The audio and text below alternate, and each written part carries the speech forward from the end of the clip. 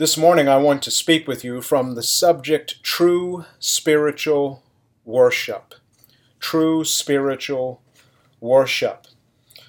We're looking at Exodus chapter 20, and we'll be looking at verses 4 through 6 as we continue our series through Exodus, and in particular through the Ten Commandments at this time. God has redeemed you. And He did that in order to reconcile you to Himself, to restore you to live under His reign or His rule, and to commission you to represent Him in this world for His renown. God uses your loving, grateful obedience, your love for Him, your response to His love for you, His lordship, His grace, and His glory. God uses your love to spread His kingdom in this world. The world would be such a better place, wouldn't you agree, if you just loved God and loved others as He commanded? I know that's true for me. If I loved God and loved people as God commanded, the world by definition would be a better place. And so the importance of loving and serving God, of keeping His commandments, that's what Jesus said, if you love me, you will keep my commandments. The importance of loving and serving God simply cannot be overstated. In light of our call to seek first God's kingdom and His righteousness, to the end that the world might be better, the world might see the character of Christ in you, we turn again to these 10 commandments. And this morning we address the second commandment, which states, "You shall not make for yourself a carved image, or any likeness of anything that is in heaven above, or that is in the earth beneath, or that is in the water under the earth. You shall not bow down to them or serve them, for I, the Lord your God, am a jealous or zealous God, visiting the iniquity of the fathers on the children to the third and the fourth generation of those who hate me, but showing steadfast love to thousands of those who love me and keep my commandments." It is important to remind ourselves as we work our way through these commandments that each commandment must be prefaced by and read in view of the preface. It is the overarching foundation and motivation for all of the commandments. I am the Lord thy God, who brought thee out of the land of Egypt, out of the house of slavery. That preface should be considered and brought to mind and even read before every single one of these commandments. It's the backdrop of all of them. Your covenant relationship with God, His being, and His work on behalf of His glory and your good must always lie behind all that you think, speak, and do as a follower of Jesus Christ. The Lord never, ever separates His being and His work from your identity and obedience to Him. Someone very helpfully stated regarding the differences between the first and the second commandments, and I quote, "In the first commandment we are instructed to worship and serve God alone. And in the second commandment we are instructed to worship and serve God alone only by the way in which God has commanded us to worship Him. The first commandment is concerned with the object of worship, and the second commandment is concerned with the manner of worship. The first tells us who to worship, and the second tells us how to worship Him. End of quote. With the first command, we learned everything and everyone, especially ourselves, can be an idol, can be put in first place before God.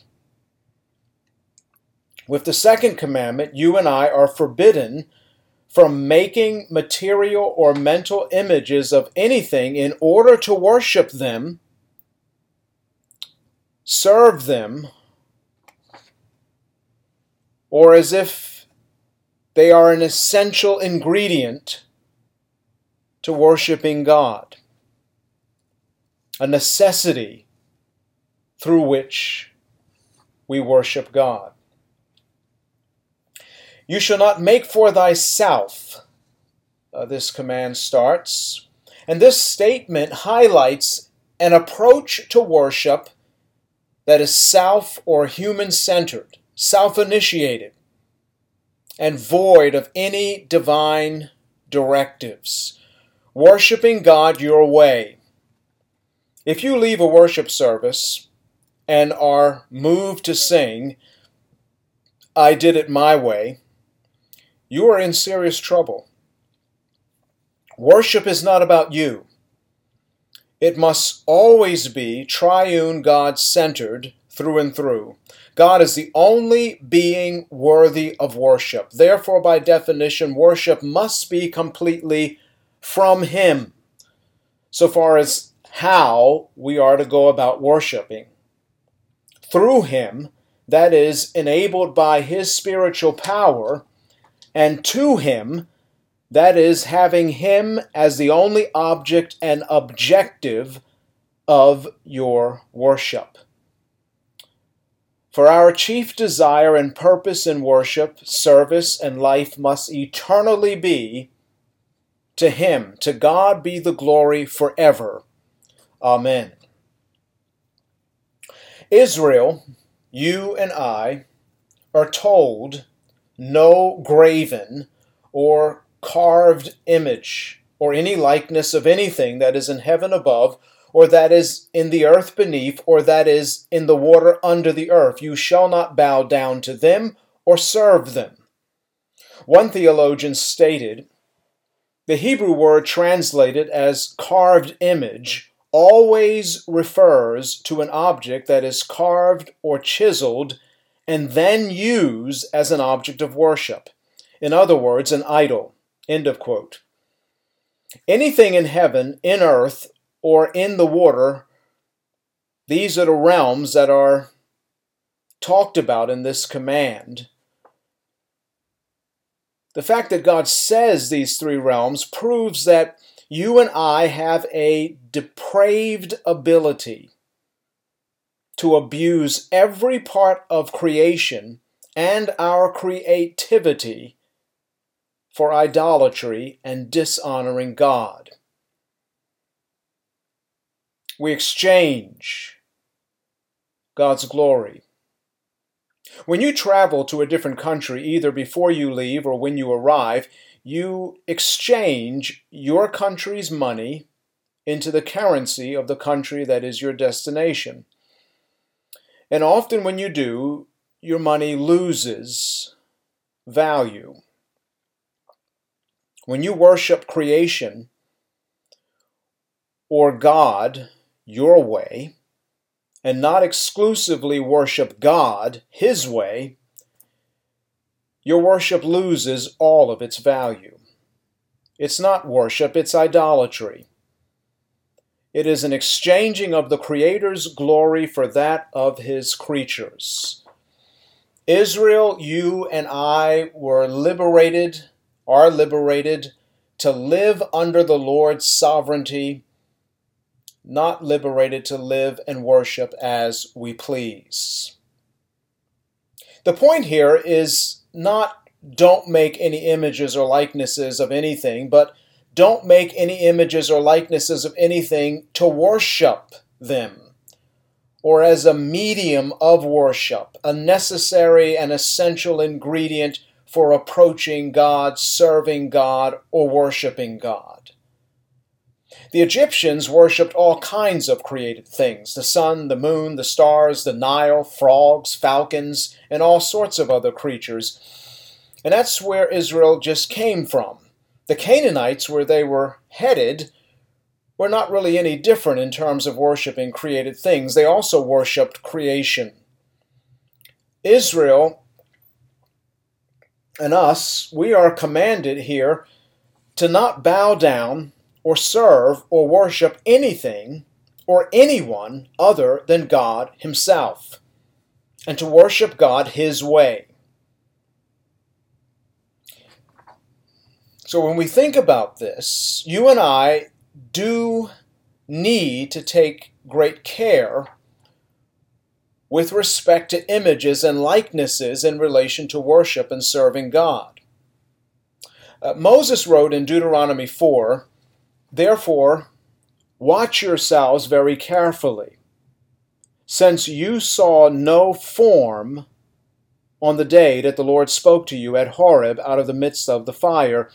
Beware lest you act corruptly by making a carved image for yourselves in the form of any figure, the likeness of male or female, the likeness of any animal that is on the earth, the likeness of any winged bird that flies in the air, the likeness of anything that creeps on the ground, the likeness of any fish that is in the water under the earth. And beware lest you raise your eyes to heaven, and when you see the sun and the moon and the stars, all the host of heaven, you be drawn away and bow down to them and serve them, things that the Lord your God has allotted to all people under the whole heaven." Israel just came out of Egypt and they saw people doing these sorts of things. They're going to go into Canaan and they're going to see people doing these sorts of things. And God says, be careful. You didn't see any form. You didn't see any likeness. So again, the point is, don't make carved images or likenesses to bow down to and serve, or worship as God, or as some essential ingredient that you need in order to connect you to God. You don't need a rosary. You don't need a statue, some kind of icon, in order to approach God and worship Him. What is emphasized in Deuteronomy 4 is that Israel saw no form on the day that the Lord spoke to them. Here God emphasizes the words He spoke above all that Israel saw: the fire, the smoke, the mountain, the noise, the thunder. The words of God are primary and preeminent and absolutely essential, whereas images are simply not.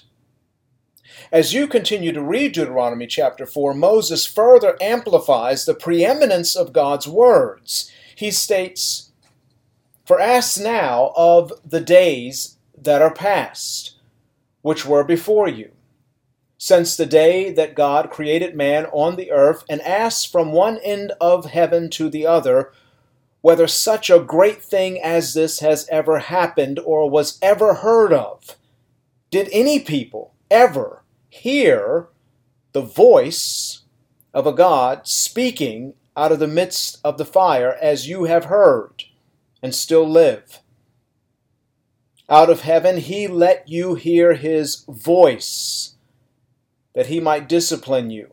And on earth He let you see His great fire, and you heard His words out of the midst of the fire." This highlights even more when you consider the case of Moses. This is highlighted even more when you consider the case of Moses. It is said of Moses,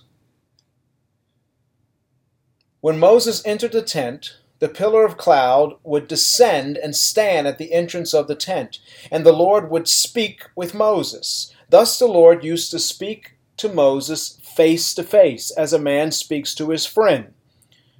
With him I speak mouth to mouth, clearly and not in riddles, and he beholds the form of the Lord.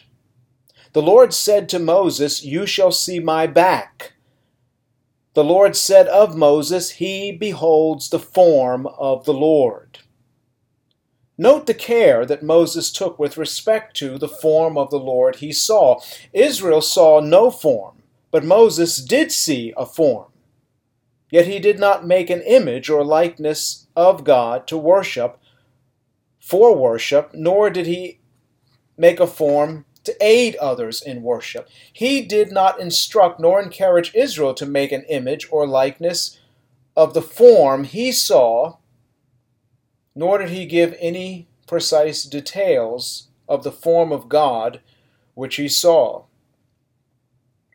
The thing that's related to this is that when God told Moses to make the tabernacle, he told him to make it according to the pattern that you saw on the mountain. And obviously he told him to make it as a house of worship, but not an object of worship. When Israel sinned against the Lord with the golden calf, and Moses went back up the mountain to intercede, he said to the Lord, he eventually said, "Please show me your glory." We know from God's response that Moses wanted to see the face of God in its fullness or even more fully. Well, the Lord said, "You cannot see my face, for man shall not see me and live. My face shall not be seen." Moses wanted a visual aid, but the Lord said no. However, what the Lord did give Moses and you was what someone called a verbal aid that resulted in Moses bowing down, worshiping, confessing sin, and petitioning the Lord, simply because of what God said. There has been a great emphasis on visual aids in worship, but the Lord's emphasis is on His Word. One author said in relation to the Lord's proclamation and revelation of His name to Moses, and I quote, "This unique revelation from God, describing Himself for Moses and the people in terms of His attributes, by which they were to remember and have knowledge of Him, became the single most quoted passage in the Old Testament. It is quoted or alluded to dozens of times in Scripture. The reason why they must not make unto themselves an image of God after their own concepts was that their concepts were erroneous, and God had a perfect image, a verbal image of Himself by which they and their children ought to know Him." This brings us to Jesus. End of quote. This brings us to Jesus, the perfect representation of God, the Father. He flawlessly reflects God's form, His character, His attributes. He's God. Everything about God. The fullness of deity dwells in Jesus. The fullness of the Godhead, bodily, is dwelling in Jesus, bodily. If you have seen Jesus, you have seen the Father. There really is nothing left to see. Yet, it is said of Jesus, His appearance was so marred beyond human semblance, and His form beyond that of the children of mankind. He had no form or majesty that we should look at Him, and no beauty that we should desire Him. He was despised and rejected by men, as one from whom men hide their faces. That's often not the case of so many pictures of Jesus. As a follower of Jesus Christ, the image of God, that's who Jesus is. He is the image of God. You and I, who are created in God's image, are called to reflect God's image, called to reflect Jesus Christ, the perfect image of God. From the book of Exodus, we learn that God is, when He proclaimed His name, He is present. He descended with Moses and stood with him there. He is merciful, gracious, slow to anger, abounding in steadfast love and faithfulness. He forgives wickedness, transgression, and sin, and he does not ignore sin of the guilty who don't repent. Jesus perfectly images these things. And in him you also are to reflect God's image in this way in your daily lives. You are also called to be present with the broken, showing mercy, grace, slowness to anger, steadfast in love and faithfulness, forgiving wickedness, transgression, and sin, and not ignoring people's sin when they don't repent. You must be far more concerned and committed to reflecting God's image in your life of worship than with seeing or savoring some man-made image that has more potential to obscure the truth of God's being and glory than to reveal the truth of God's being and glory, which you are meant to do in your daily life. John said, "No one has ever seen God.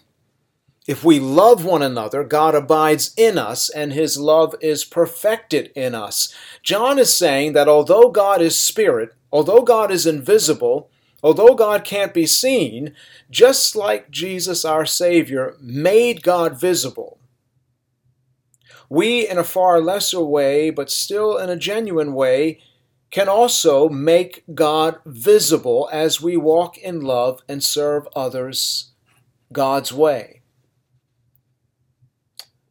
Our life is called to reflect the character of God. God becomes visible. John says God abides in us and his love is perfected in us. God is love. And when we follow Jesus and bow to him and worship him, his character begins to form in us as we behold that glorious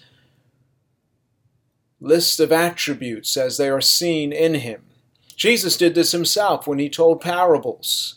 He told the parable of the Good Samaritan, and he showed what mercy looks like. And he gives us a portrait, he gives us a picture of how to care for others. It calls us away from itself to actually worship the living God. Same thing with the Father, the prodigal son. And it shows us a portrait, a picture of the Father's love. He's like a father. He's like this particular father. There are many reasons to follow God's directives and submit to his regulating of how he is to be worshipped. The preface of the commandments reminds us of who God is and what he has done, and this preface is alluded to as the first order, the first motivation for keeping this second commandment. When God gives the rationale for the second commandment in verse 5, the Lord says, "For I, the Lord your God," which reminds Israel and us of the preface. But then he goes on, "I, the Lord your God, am a jealous God." In the Bible it says that God's name is jealous. Jealous in the Hebrew Bible is the same word for zealous, and should remind you of God's zeal for his glory, for his uniqueness. All creation reflects God's glory according to Psalm 19, but his creation is not him, nor is it to be treated as him. Creation can be admired only in relation to God.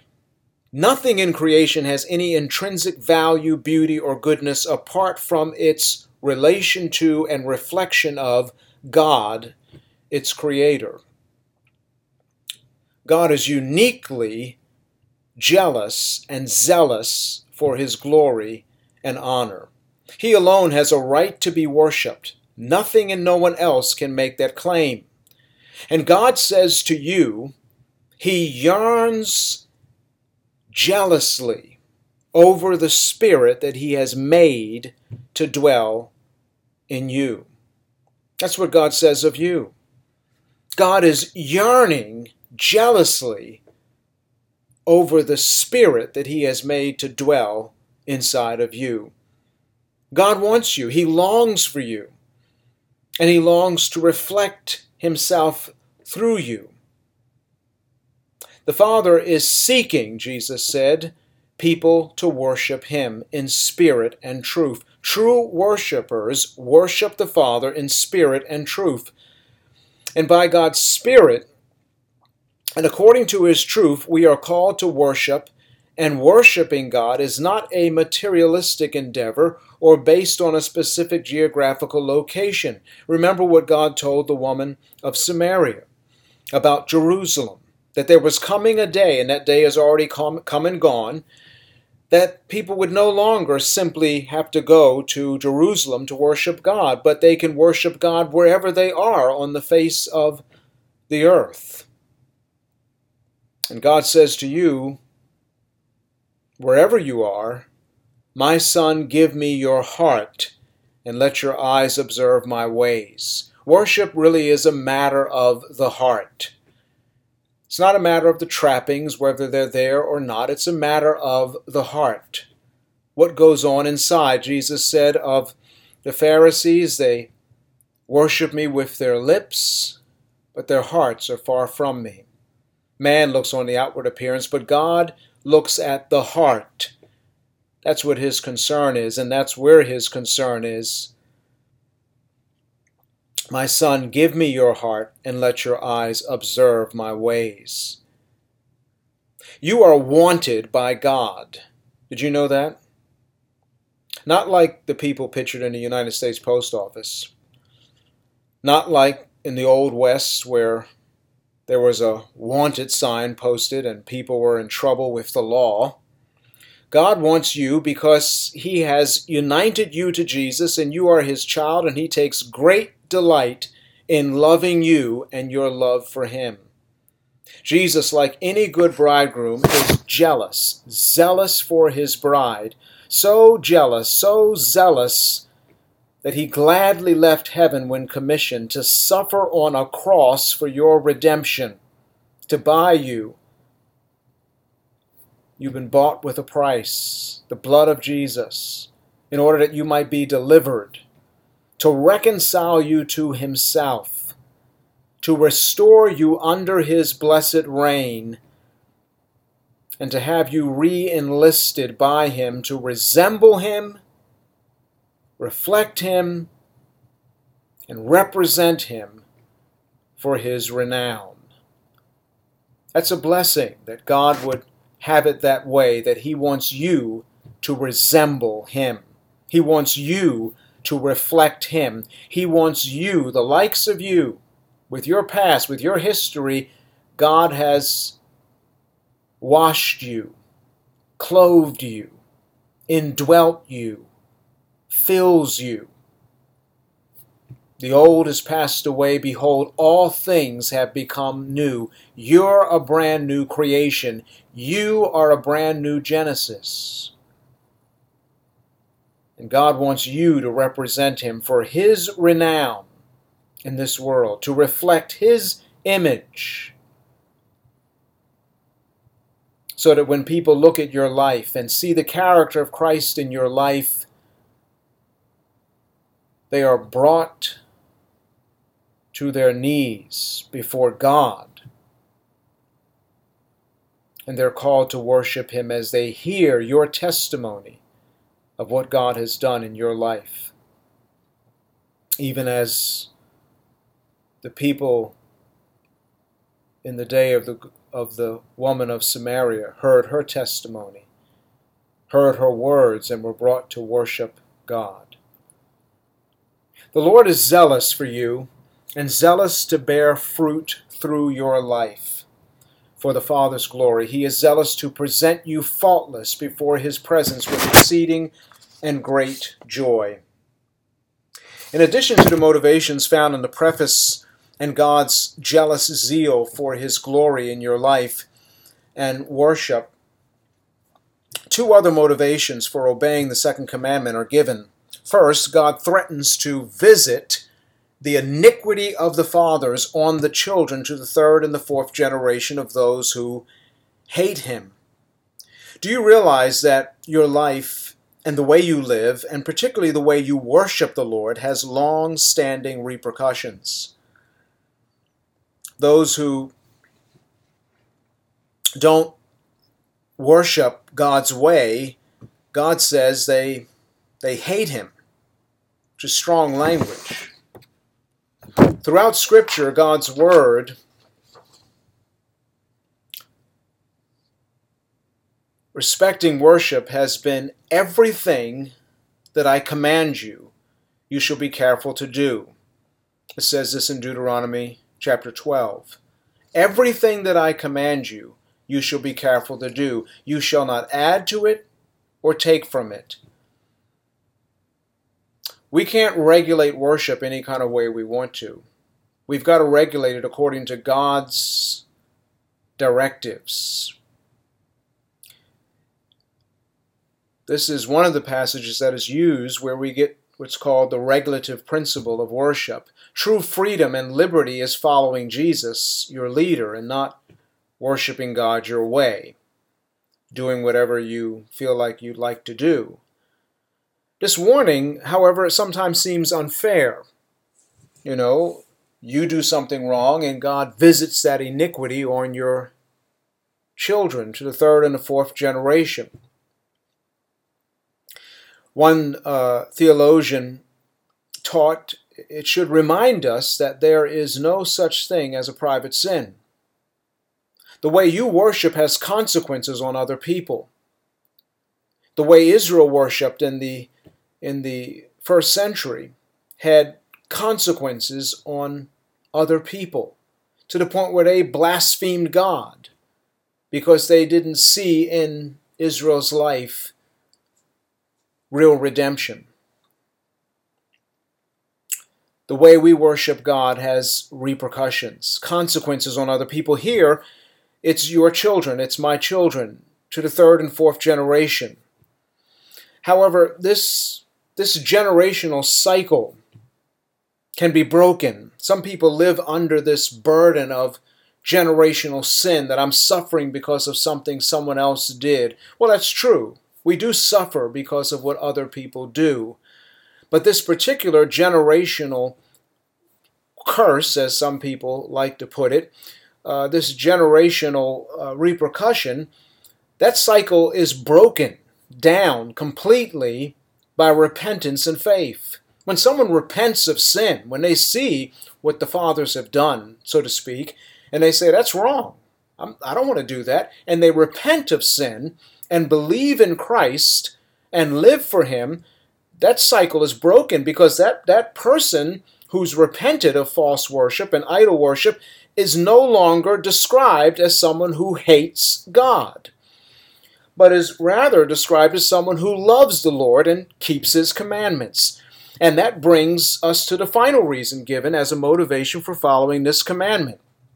The Lord says He will show steadfast love to thousands of those who love Him and keep His commandments. Even more than hatred for God's impact, love for God and loyalty to Him brings blessing to thousands. What an incentive it is to love the Lord and to worship Him genuinely, the way He has commanded. It causes blessings to flow to thousands from God's heart and from His hand. Love for God does change the world. We have no idea how powerful the impact of our worship of God can be in this world. What influence you have in your hands right now. All of life is worship. And in view of God's mercies in Christ Jesus, Paul and I urge you to present your bodies, that we would all do this, to present our bodies as living sacrifices, holy and acceptable to God. This is our spiritual worship. Do not be conformed to this world, but be transformed by the renewal of your mind, that by testing you may discern what is the will of God, what is the good and acceptable and perfect will of God. Sometimes we think about idols and we think about things that are ancient. But there's a lot more idols today, or just as many idols today as there ever has been. Probably more. We go to places perhaps like India or China or other places, and we see all of these idols, thousands and thousands of idols, and we think, oh, this is really paganism. But sex can be an idol. Money can be an idol. And unfortunately, these things can be turned to and used in a twisted fashion. And our hearts are always running after some form of idolatry. That's why we need to constantly be filled with the Holy Spirit, because we have this brokenness within us. And that transfers into a worship service where we figure, well, I can just worship God the way I want to worship God, the way I feel is comfortable for me. But that's not what God says. God has a way of worship, and He calls us to that way of worship. And the centrality of that worship is the triune God Himself and His Word and the things that He calls us to use as His means of grace.